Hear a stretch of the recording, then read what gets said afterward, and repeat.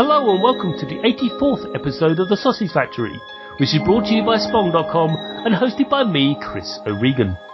In this show, we interview video game developers and ask them how they made their start making games, what their influences are, and who inspires them.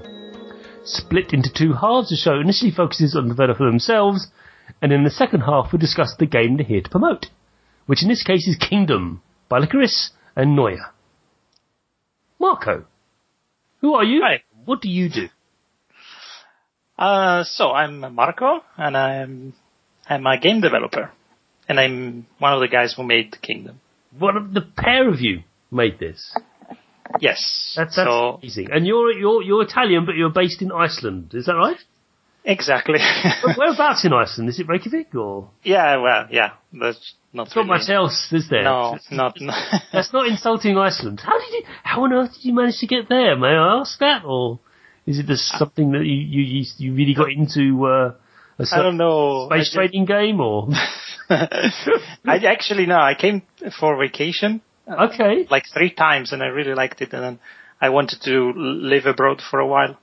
And so my plan was to stay here like 3 months, and now it's almost 13 years. So, yeah. Wow. One of those 13-month, 3 years ratios. Yes. Yes. I know that. I've been there on that one. I can empathise.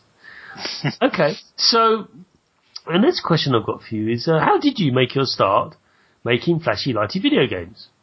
I say flashy, lighty just to differentiate between that and board games, which we at Spong also cover sometimes. So. All right. Yeah. Actually, so I started when I was 12. I started making games on my Spectrum, Sinclair Spectrum. I was playing also a lot of games, but very soon I was very fascinated by how these games were made. So I started learning assembly, and I was doing everything in assembly on the Spectrum. And well, you had to, really, didn't you, with that machine? Yeah, I mean, yeah, you could use BASIC, but you wouldn't. There was only one game I played on BASIC on the Spectrum. That was Football Manager. Do you remember that? Yes. Yeah, you do. Cool. Yeah. Okay. No, so, yeah, of course. Yeah, it was assembly. What kind of games did you make on the old Specky then? I cannot say that I made actual games. No, it was more like I was learning graphic programming and how to move sprites around or scroll smoothly pixel by pixel, this kind of stuff. So, and of course I was making small games, but like classic guess a number or this kind of stuff. Very, very simple stuff. Okay. And then from there I just moved to. After a few years, I moved to the Amiga 500. I learned a bit of programming also there, but I didn't do much. I was mostly playing games because it was a fantastic machine. Wasn't it, though? Did you have the 1 meg upgrade? Or? Of course. Thank you. Yes. that machine was... I mean, you can yell at me at this point, but I started off with an ST. I know. I chose the wrong one. Although Dungeon Master on the ST was great, as was Kickoff 2. But I eventually saw the light and defected over to the Amiga. Although I did have both machines at the same time, which is pretty cool. Yeah. I remember my first ever network LAN game was Populous. We had a modem, null modem cable stretching between both machines, and we were playing Populous. Brilliant. It was brilliant stuff. Anyway, we digress. But so you went to the Amiga. Did you delve into the demo scene at all, or did you see any of that? Yeah, I'm actually glad you mentioned that. So I discovered the demo scene when I moved to the PC in 92 or 93. When I saw for the first time Second Reality by Future Crew. Okay. I was completely blown away. It was like, okay, what is this? What is this thing? I want to know what is this. So what are they doing? Yeah, how are they doing this? What? Yeah. And I just, got myself into the demo scene like crazy. And with my friends, we had a demo group, and we were trying to we didn't do much, but, in Italy it was really hard to find people who were interested at that time in this kind of stuff. But I went to the assembly demo party in 1996. Oh, wow. In Helsinki, which was fantastic. I was completely blown away. So I stayed there for a while, like in the demo scene, and I wasn't really making games, but I learned a lot of stuff that actually helped me later. Hitting the hardware, as they called it. Yeah. Although, did you really do that with the Amiga? Forgive my ignorance of this, and you can feel free to yell at me, but, I mean, is there not a lot of custom chips in that machine that made it sing? And yes. Make it do some extraordinary things that, quite frankly, it shouldn't be doing because of the interaction of those custom chips, yeah? Mm-hmm, mm-hmm. Okay, so you didn't really have to jump through too many hoops because it... well, it depends. Okay. I think you had to, in order to accomplish, specific things, of course. Oh, right. Okay. But the gap was huge between, the Amiga hardware and the PC hardware at the time. So if you wanted to do something similar to what the Amiga was doing on a PC, you had to really like jump, what do you say in English? You just said it now. Yeah, jump through some serious hoops. Yeah. That's the thing about the PC hardware was that it was based on some nasty 1980 business machine. And it had no business doing singing and dancing and demos and stuff. No. So you had to have a certain sound card, wasn't it? Yeah, the Sound Blaster. It was the Sound Blaster? I thought it was another one. I thought that was a total... no, before, one. Yeah, it was... yeah, it begins with G. Oh, I've lost me now. But yeah, wow. The Gus... for some... the Gus. G-U-S. Yeah, something... There was some... some people were screaming down their there's something like that. Yeah. I don't remember, but yes, that thing that I never had, so. No, we'll come back to it now. But yeah, I had a Sound Blaster as well, and all 32 eventually, but, yeah, amazing. So, cool. So that's how you cut your teeth, basically, by making these amazing techno demos and just kick-ass music that blew everyone's mind. Yeah, at least I tried. Okay, so that's. But then maybe when I was like 19 or something like that, with the same friends, then we started more, into diving into games and game programming. So we abandoned the scene, but what we learned there was really important. So yes. Yeah. And then I stayed on the PC since ever. I mean, PC, Mac, Understood. Yeah, we all left the Amiga behind. Sadly, we had to end, but I remember when I defected, as I said at the time, in 1995, because I was like, I'm not going to do this until it gets a decent OS. That was my reasoning. And I was right. Windows 95 wasn't brilliant, but it's damn sight better than 3.11. I never looked back really. I remember playing Command and Conquer and Doom, of course, and Warcraft 1. That does exist, everyone. Warcraft 1. That was a great game. Although I knew it was basically Command and Conquer in Fantasyland. Yeah. But and also some other great games on the PC. Descent was one of my favourites as well. So. Oh, Descent was fantastic, wasn't it? Wow. It did. I mean, I've heard people throwing up when they're playing it. I didn't have that problem. I just loved the freedom of it, being able to sound and it really, it was groundbreaking. Yeah, it was. I had a Pentium 100 back in '95, which was ridiculous. Yes. I had 16 megs of RAM as well, so this thing flew. It really flew. Yeah. And it cost a bomb as well, but my goodness, it could play anything. At the time I was actually working in a computer shop, so I was getting a lot of hardware. Oh, I bet you. At a very cheap prices, so it was a lot of fun. But another game that actually inspired me a lot, and the time was a few years earlier actually. It was Dune 2. Yes! Basically the first RTS, maybe you could say. It's not quite, apparently. I've had this. No, exactly. But so annoying. It's actually Herzog Y on or there might be a game earlier than that on the Mega Drive. I don't know. Okay. But I think spiritually, let's say it, that it was an amazing, Dune 2 was an amazing RTS game. Wow. Whether it was the first one or not, let's not argue about it. It's the one that people cite as one of the earliest. let's give it that. All right. Yes. Yeah, but I remember being just blown away by Dune because I loved the Dune universe. I've read all the books, although to this day I regret doing that because personally I think Frank Herbert should have stopped at number 1 because the rest would just come on, Children of Dune, no. Heretics, no. But that world, that universe, that concept, that, reflection of, it's still quite topical, sorry to be like that, but it's an amazing, book, and to reflect that in that, it's perfect. It's a perfect marriage, and, great stuff. I actually played the first one too, and that was tough as nails.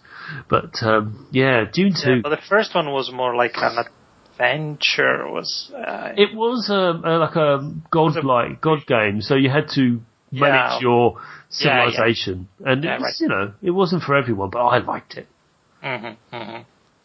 Yeah, but Dune 2 really inspired me. Okay. So what did you make in these, years? What were you doing in this time? A lot of unfinished games. Oh dear. That finishing games is one of the hardest things.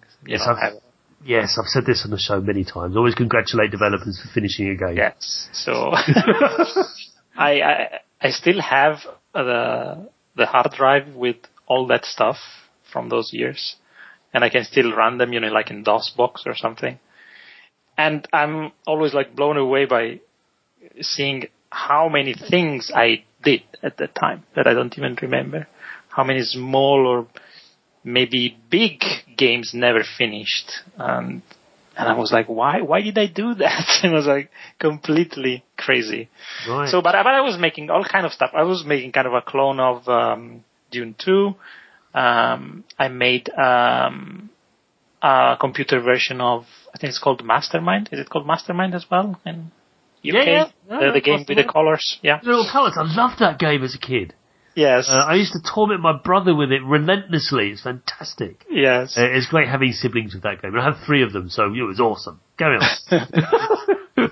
And I finished that one. That was complete, and I sent it to a computer magazine. It was like the biggest Italian computer magazine at the time, and they were like reviewing, games made by people. And they didn't accept mine, so I was really, really sad. Yeah. But I kept, making them.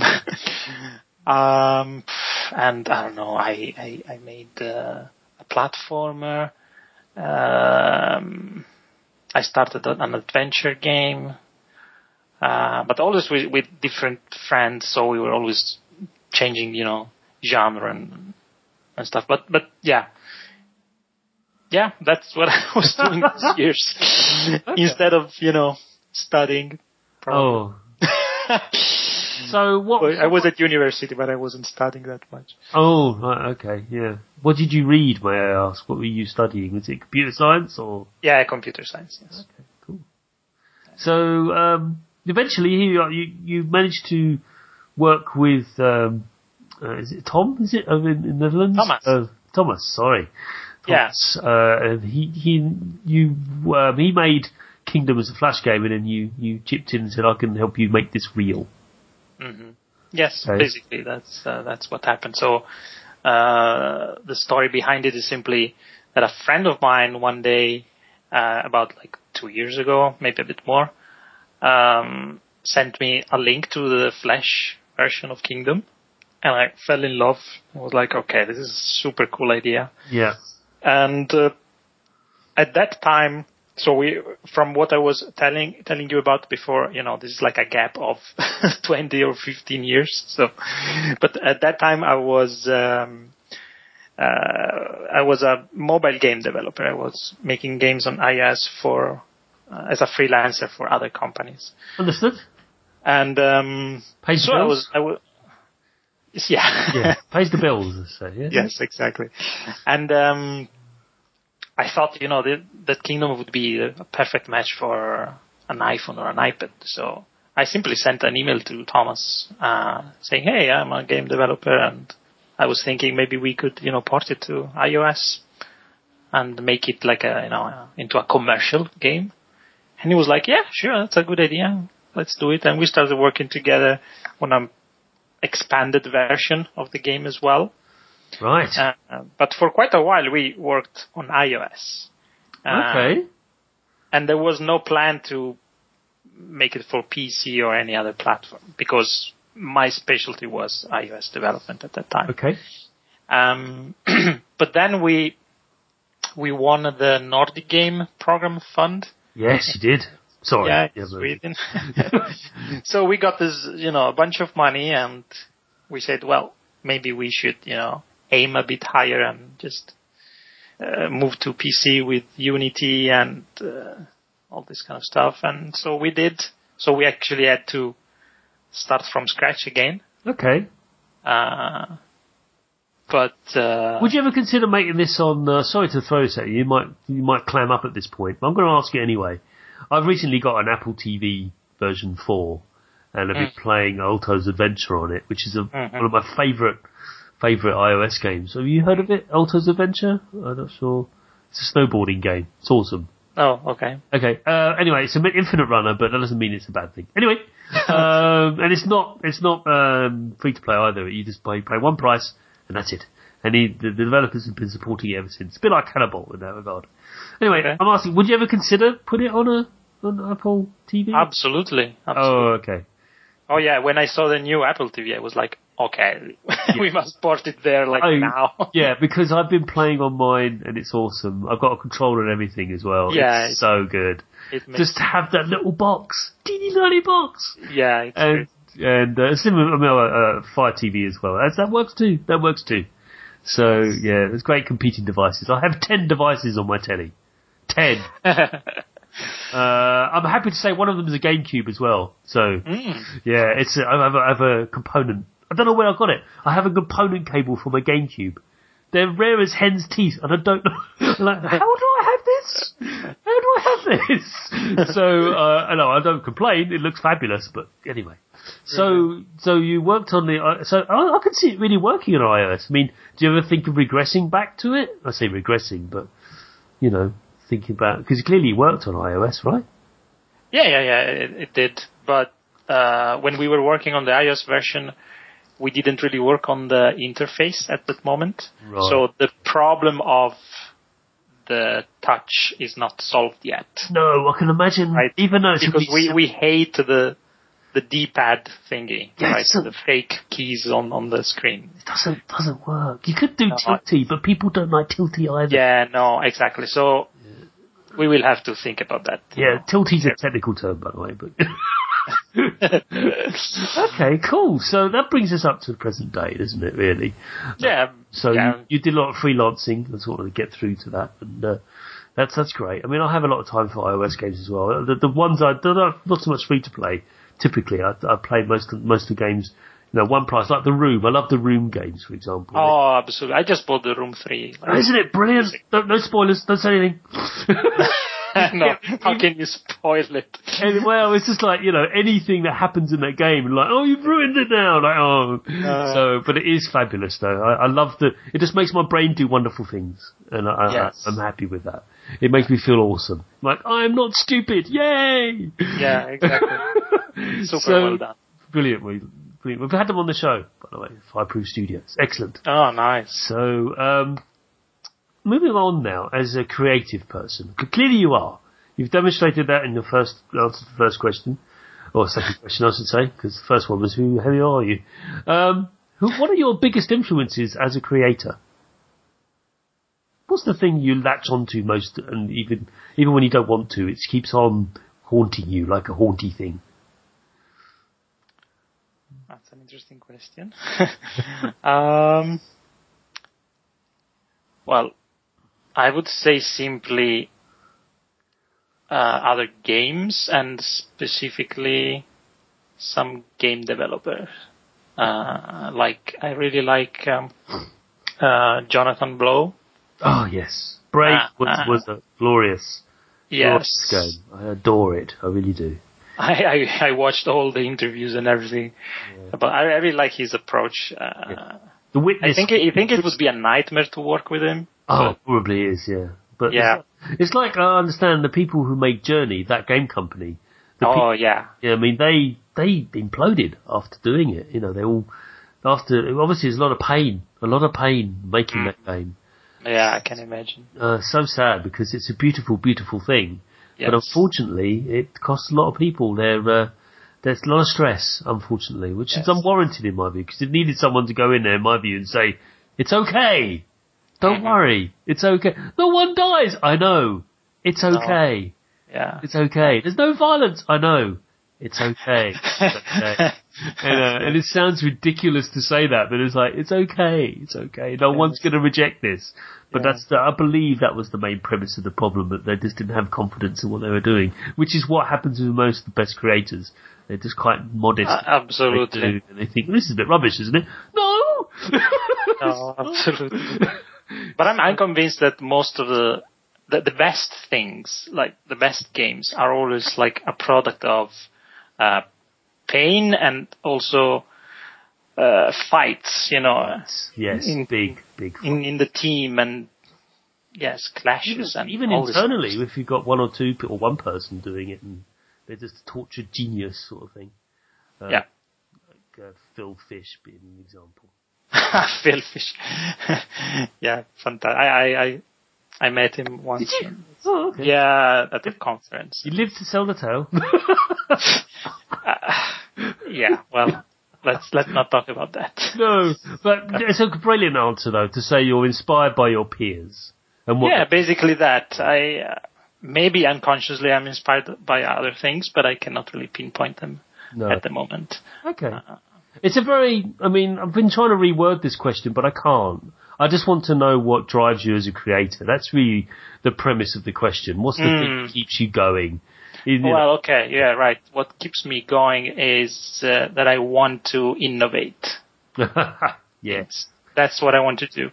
I've become so obsessed with innovation in games that I basically reject 99% of my ideas and other people's ideas. And just because if I just feel like it's something that has been done in some way already, that I remember something, then I don't like it anymore. I'm trying to really find something super innovative. It doesn't have to be alien, but it also has to be familiar in some way, or otherwise people won't understand it. But I think Kingdom is a good example, right? Yes. It's inspired by many other things, and it has pieces from other games, of course. But the very simple interface together with the deep strategy, it's not things that you see often in games. I would say it's kind of unique. It's deceptive. No offense. Sounds like it, but it is. You walk into it thinking, "Oh, this is just very, very quickly." Yeah. Very quickly, you get your ass handed to you. Like, oh God, what was that? Like, yeah, you really didn't get this, did you? Try again.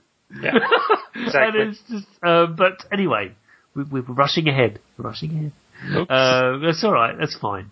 So, the next question is, what developer do you most admire in the industry and why? So, it could be a developer, a person, or a company. Who do you point to? You've already mentioned Jonathan Blow. Yeah, Jonathan Blow, yes. Well, I would say one of my favorite studios is Frictional Games. Okay. Makers of Amnesia and Soma. Oh yes, terrifying. Too many. I don't know. I do get scared. I can get scared. I'm not one of these people who refuse to play scary games. I don't. I actually get a kick out of them.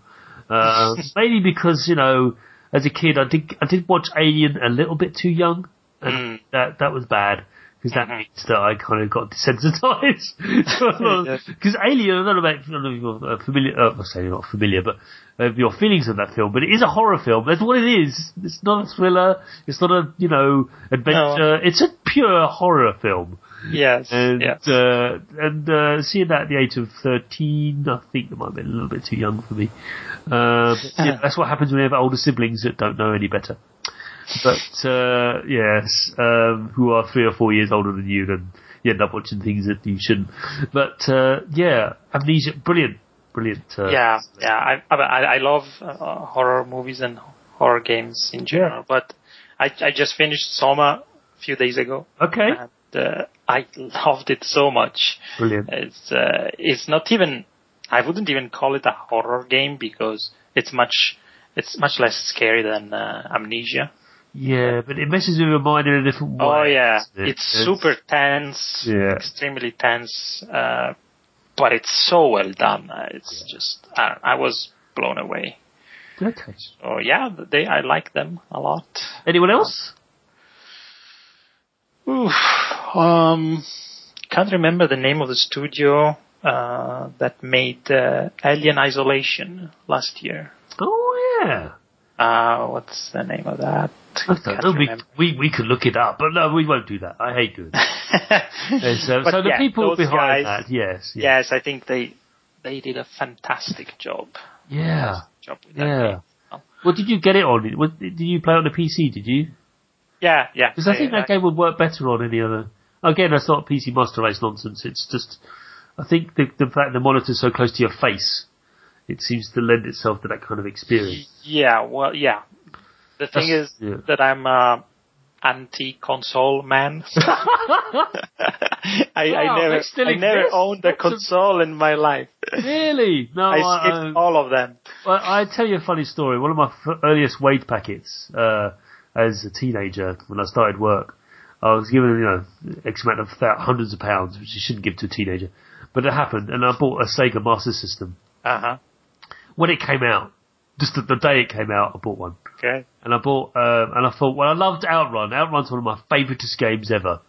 I don't know, I know it's not the greatest, it's barely a racing game, it's just nonsense. But I love the vibrant colour and the Sega blue sky nonsense.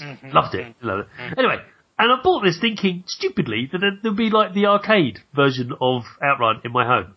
Not realising that won't happen for another 10 years. Because it was in 87 and in 97 when Sega released the Saturn and Sega Classics collection, Sega Ages collection, they finally released the arcade Outrun in the home. But this thing was this orange blob at the bottom of the screen, which was meant to be a Ferrari, chugging around this stuttering screen like, what have I done? What have I done? And for 10 years after doing that, I swore off all consoles. All of them. And I didn't get back into them until the PlayStation 1. So, there it is. Okay. So, that's a story. That's a confession. I see. Yeah. But no, I think for me, the reason why I don't like consoles, or I didn't like consoles at that time for sure, was mainly because it's like a black box with which I cannot do anything else than playing games. Yes. So, as a developer, I was like, I want to code now and I cannot do anything. So I'm not going to buy it. I needed something I could code on. So it was either the Amiga or the PC or, the personal computers. That's why I... Yeah, there was the NetYarus. Remember that? The thing that the PlayStation you could develop for in C. You could use C++ to actually make games for the PlayStation. But, that was kind of a niche thing. But yes, you're right. They are kind of dumb, aren't they? You just plug them in, put a cartridge in, or put a CD in, and off you go. So. Yeah, in a way, yes. So it's like, is that it? Yeah, pretty much. Okay. Also, I feel very stupid when I play with a controller. I feel like I'm 4 years old or something. It's really bad. I don't know what you can just imagine the yelling in the comment section. It'll be fine, everyone. It's great. So, speaking of playing games, what are you playing right now? Yeah, right now I'm not playing anything. Really? No, because I just finished Soma and I was actually looking for a game. Okay. And, there's a certain thing in Wasteland of Boston, I'm just saying. Yes. There is. Just saying, I'm not work for Bethesda, but I'm just saying, it's there. It's a thing that's there. I will play. You will. Like everyone else, you will. But I'm not in the right state of mind to play that game now. I need something. I don't know. I don't even know. No. I've been having this issue for maybe almost 2 years now. Right. Maybe this is even has a name, I don't know, but I find it extremely hard to find a game that I like, and when I find it, probably I'll just play 15 minutes and then I'll stop. Wow. And I heard about many other game developers that have this issue. It's like, I'm just analyzing a game. Yes. It's more like that instead of enjoying it. Like, oh, okay, I know the mechanics, I understood, everything. Okay, sure. I'm not interested anymore. Yeah, you have to, sorry to say, because I have a similar problem. I'm not a developer, but I have a similar problem as an analyst, as a commentator. I'm not, as a commentator of the medium itself. Sounds a bit pretentious, but as I find it difficult to let go. Yeah. Just let go. And yes. I find it easier with video games than I do with board games, oddly enough. I can lose myself in video games because I can get mesmerized by the visuals and the reward that gives. Right. Because the archetypes, there's 5 archetypes. I don't like that use of because I think there's a blurring of that. I think it's wrong to categorize people. But let's just go with this for the sake of the conversation. I'm an explorer. I love seeing new stuff. Okay? Mm-hmm. My best example I'll give is that I played WoW for a good 4 or 5 years. Solidly, I admit, to the point where I finished it.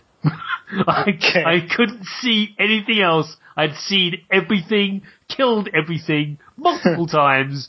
I'm like, I can't. My character was this priest, and I led raids as a priest. Don't do that. Pro tip: don't ever do that. And he was a glowing purple blue thing, and he had everything, all of the things. And I can't do this anymore. I just can't, not because I was bored. It's just that I had nothing else to see. Yeah. And it's the same with games like Fallout and Skyrim and GTA. I played them because I want to see stuff. Yes. So for me, that's how I get over it. However, with board games, there's not that much to see. No. So what happens is you start looking at the mechanics because you can't help yourself, and then you realise that, hang on, I'm just playing a spreadsheet. And when you see that, when you just see the code, it's just like, it's that the thing in the Matrix where it says, I don't see code in there. I just see, there's the redhead. It's just like when you just see the code. Yes. It ceases to become any engagement. And that's what I think you're suffering from, is that you look at it and go, I just see the code now. I can see that piece of code is interacting with that piece of code. But ultimately, because you've been playing and manipulating computers for so long, that computers, even though the most complex ones out there, I believe, you may disagree, are just ultimately a series of switches. Yes, that's true. Sorry, but it is just on, off. Yes, of course. And that one, when that goes off, that one over there goes on. Mm-hmm. And it is. That's the basic premise. I mean, yes, you have layer upon layer upon layer upon layer of switches, but it's still just a series of switches. And I think that's what you're suffering from. You've got switchitis, and I think I can't offer any advice apart from maybe take a snippet of what I do and go, isn't that look amazing? That's why I played Kingdom for so long. Because I want to know what the fuck else is in it. I want to know what, that's what drives me to play Kingdom, not to beat it. Mm-hmm. Honestly, I'm not trying to beat it, because I know I won't be, because I'm not a great tactician. To anyone who tells me you play me a Dota or any RTS, I'm rubbish. Oh yeah. Because I'm too reactive. I don't predict at all. I don't 2 or 3 moves ahead. Can't do it, my friend. Can't do it. I'm too reactive. It's me. I love board games. I'm so reactive, it's ridiculous. I'm the worst person to play board games because I'm just going, oh, he's done that. I know, I'm going to do this. And I go, what's he doing? I mean, I'm just chaos. I am just absolute chaos. And people are like, what are you trying to achieve? I don't know. It seemed like a good idea at the time. So, anyway, that's what I can offer you, is that maybe just dwell and revel in what else have they made. Because if so few games get completed these days, as you know as a developer, it's such a shame that all this content you've made, only a tiny fraction of the people are going to see it. Very true. So that's all I can say to you. Like, if you really want to help your fellow developer out, just have a look. Find all that stuff they made. Yes. You know, it doesn't really work with MMOs. Trust me, I know that takes decades. But I'm talking about, you know, if you played, I mean, there's some, you know, Hotline Miami, for example. I finished that sucker, despite itself. You know, and I loved it. And the content in that game, as it gets on, and when you finish it, it's glorious. It's a glorious thing. So just celebrate what they've made. And that's what I say to you, Marco. Just celebrate what your fellow developers have made and let go, if you can. I will. Thank you. Good. All right. Well, that's the end of the first half of the show. Well done. You've made it. That's the first boss done. I know. Yeah. We've now got a second boss to deal with, which is Kingdom.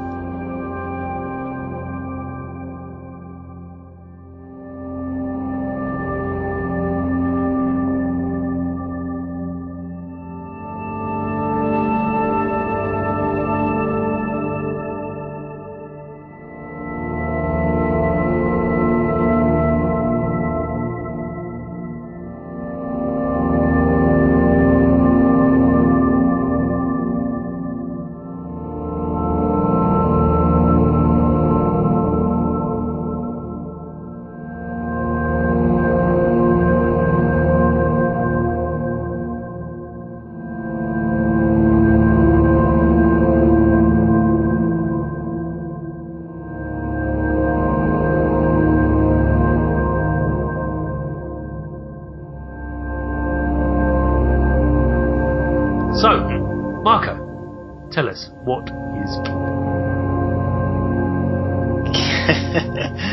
Kingdom is a minimalist RTS 2D game. At least that's the definition that we found at some point. We spent a long time trying to find a good, and short definition for this game. And I don't think this is a good one, but it was the best that we could find. I describe it, if I may, as a 2D builder without the faff. Because you do build things, but these things are triggered, they're pointed and highlighted to you, and the building of these things increases in complexity in a very, very granular fashion. Mm-hmm. And upgrading, you have to balance the upgrading versus the expansion versus the exploration. Yes. So maybe it's a 2D... It's a 2D... layout strategy game. Yes, it's a 2D 4X game. Somehow, yes. With building, but not Minecraft, please God, not that, no. No. So it's not that, right? It's not that. And it's not an adventure game. Well, it is kind of an adventure game. And it's not Terraria. I don't know how compared to Terraria, it was like, Terraria? What? No, because it's 2D pixel art. 2D pixel art, and also you go left and righty, and you build things. But you don't, because you don't have a menu. Anyway, so, this is the first question then. Thanks, man. The first technical question. Ready? Listen, brace yourself. Yes. The interface for Kingdom is very simplistic. Yes. With right and left plus a single button press being the only way the player interacts with the game. Mm-hmm. Was that always the way? Was it always that base level interaction and you just kept... Was there any intention to make it a little bit, throw in something else? No, that was the original one, and when we started working together, we decided that this is basically the foundation of the game. So no matter what, we will never add a new button or a new feature in the interface. But what about the horse? You mean the galloping? Yes. Yes. So what about that? The thing is that galloping, we accepted the galloping because you can use a double tap to gallop, right? Yes, you can. But you can also use shift. Yes. And that was only, we added shift just for testing purposes. Right. Because it was easier to test. And then somehow, we discovered that our testers were always using shift instead of the double tap. So we said, okay, let's just leave it there. But that's the only thing that maybe breaks the rule a bit. But there is also the fact that he runs out of, the horse runs out of puff, basically. He has to slow down. Yeah, but still the interface is the same. It doesn't... Why are you mentioning that?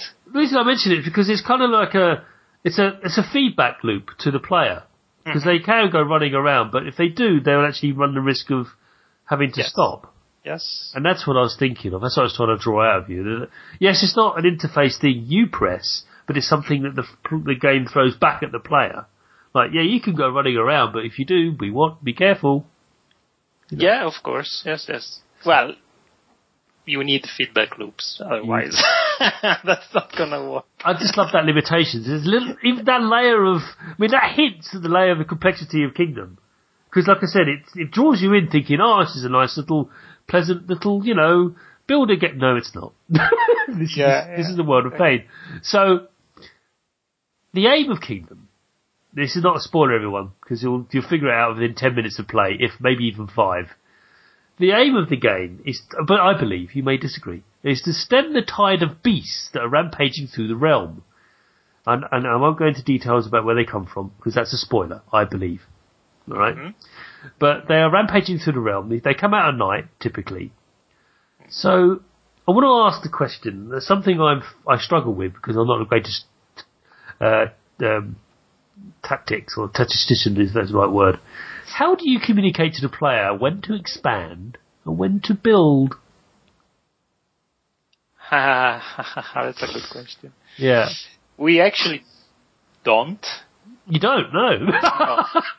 No, we don't communicate. So the only way the player has to understand that he needs to expand, or maybe that he shouldn't expand, is that maybe after a day or two he realizes that he made a mistake because things start to go wrong.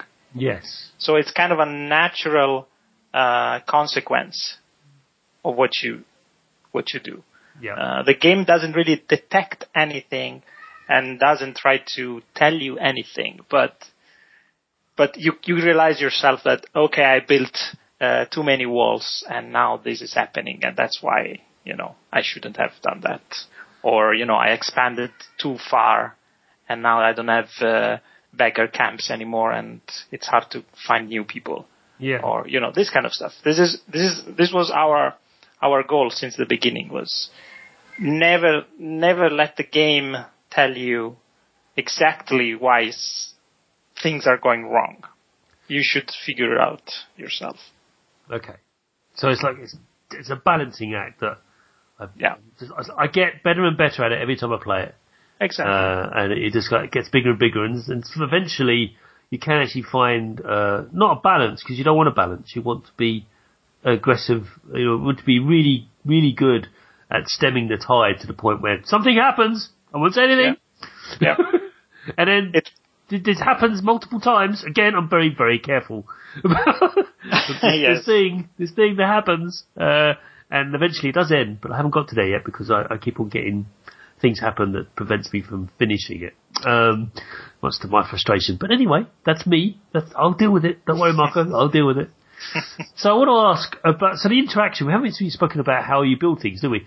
It's money, isn't it? You earn money because you're a king or a queen with a crown. Apparently you have to have the crown, otherwise you're no longer a king or a queen. Mm-hmm. Because the creatures kill, well, they don't kill you, they just take the crown away and then you're nobody dies in the game, except bunnies. Except bunnies, yeah. Enemies do, but... Oh, that's true. Well, yeah. And they're strange little creatures, aren't they? But then again, considering where they come from. You see, I've almost gave something away. The one point is, you can only instruct AI-controlled subjects giving them money, and when you do that, they go and do things based on what you've built and what they first encounter when they go back to your camp. Yeah. Yet, when a combat occurs, when you as a player cannot aid with defense of the realm directly. You have to tell others to do it. Mm-hmm. Why? Come on, out with it. Did you ever consider, like, maybe we should give him a mace or something? Well, why are you completely defenseless? Because the idea was always that, you're not the type of king that you maybe see in the movies that are like, they are warriors or something like that. This is not Game of Thrones. You're the guy with the money. Right, okay. And you have money, so you make other people do stuff for you. You're one of those. That's the only thing you do. Of course, you're not going to risk your life, to fight trolls or whatever. So yeah. Okay. That's the thematic. But what was the thematic? I get it. No, but of course, the idea behind this mechanic is that throwing a coin is the only action you have. Yes. This was the other rule I was talking about. So one is the simple interface, and the other one is that you have one action. Which is throw a coin, drop a coin, or pick one up, pay for something. Yeah, exactly, and nothing else. And this was a real challenge during development, because of course we encountered so many times, some scenario, or maybe we were thinking about a new feature, and we kind of needed to add something like a new mechanic, right? Because how can we do this with just the same action of dropping a coin? But I think we managed, and that's why also you cannot fight yourself. Okay. You can fight in a way, because this is maybe a small spoiler, but it's fine. If you drop a coin, you're basically winning, a 1-to-1 battle, right? If it's like a troll. Oh yeah, they take money, won't they? You just drop a coin, he takes the coin, and runs off, and he goes away. Yeah. So that's you can't do that. I've never done that personally, because I'm fiercely protective of the minute amount of money you get at the beginning of the game. Yeah. You eventually reach equilibrium with your money, but it's hard to get to that point. Yeah, but it's a viable strategy in many cases as well. So I want to talk about the last thing, which we really haven't discussed, and we need to sign off. I know, last question, but sad face. All good things come to an end. Sure. The sound and music of Kingdom is extraordinary, as is the animation. Yes. The animation is amazing. The horse is done correctly. It's hard to do horses. It's hard to do hands as well, apparently, but horses are just as difficult, and you've got it right. All the fluid animation. I mean, it looks pixelated. People say, it looks like a 16-bit game. Trust me, no 16-bit machine could possibly do what Kingdom is doing. It would crap itself. But it will just be turned into a general horrid, flickering mess. But I have to ask, could you take me through the sound and music design? Because was it designed in tandem as the game developed, or was it a sort of a later edition? Because it's extraordinary. Yes. Also, I cannot claim any credit at all on this. No. We were super lucky. So basically, I think in March or April, we still didn't have any sound, any music at all. It was completely mute, the game. And there were a few musicians sending us emails and asking, can I make soundtrack for Kingdom? And then we were just going over their portfolio and everything. And there was this one guy, so Amos Roddy, his name. Okay. He's known as the Toy Tree. Right. So he was really, really passionate about Kingdom, the game itself. So he was really interested in contributing to this world somehow, and that's why we said, okay, let's do it. And we hired him as a contractor, and he made all the soundtrack and all the sound effects, and the whole sound design was just his. And I'm super, super happy that. There you are. I mean, I know he's fantastic. He's fantastic. I know people would just sometimes, well, you shouldn't do this. Don't do this in Kingdom. Just stop and listen. Don't do this. Yes. You will die. But it's just incredible. Absolutely incredible. I can tell you that what he decided since the beginning regarding sound effects was to only use real life sound effects. So everything is recorded by him, and actually, he made the sound of the coin because he was just flipping the coin. Right. And letting it fall on the desk and stuff like that. So everything, I think, except the horse galloping is real life sounds. It makes sense. That's why it's so rich. Yes. That's why it's got so much bass to it, because it's real. Oh. For me, when he gave me the first batch of sound effects and I implemented them into the game, the first one that I heard was the fire at the campfire, the kindling of the fire. Yeah. And when I heard it the first time, I was completely blown away. The game came to life. It's that bass, you know what I mean? The bass to it, the raw the rumble, that. I'm not sure. That thing. Yeah. I was like, okay, now this is a game. It wasn't a game until that time. It was just something, some code, right? But I'm glad you've given him credit, because we needed to talk about it, because he's amazing, and he's an amazing person as well. It's very easy to work with, and super happy. I hope to work with him again. So, the end of the show. I know it's been great. Thank you for sharing so much about your past and your present and your future, maybe. The Kingdom is out on Windows, PC, Mac, and Linux. Is that right? Yes. Good. Sometimes we get that wrong, because I've had people go, "No, we haven't got it on Mac yet." Really? It's a Unity game. I know. What's the excuse for that? And maybe we'll see it on other platforms in the future. Who knows? It's up to you and whoever. But whatever that may be, Mark, it's been fantastic having you on the show. Thank you very much for being on, and wish you the very best of luck in Release of Kingdom, which is now out. You go and play it. Go now. Go. It's on Steam. It's brilliant. Yes, thanks very much for being on the show. Thank you very much. It was a lot of fun. And so ends another episode of the Sausage Factory. Do leave us an iTunes review, and you can also, don't forget, listen to us on Stitcher.com. So just go to Stitcher.com and you can stream the show from there. You just look up the Sausage Factory and you can find us. That'd be great. You can follow me on Twitter at Chris O'Regan, no apostrophes. And if you want to email me any feedback on the show, or actually you're a developer, you listen to the show and want your game featured on it, please do email me at chris@spong.com. Bye!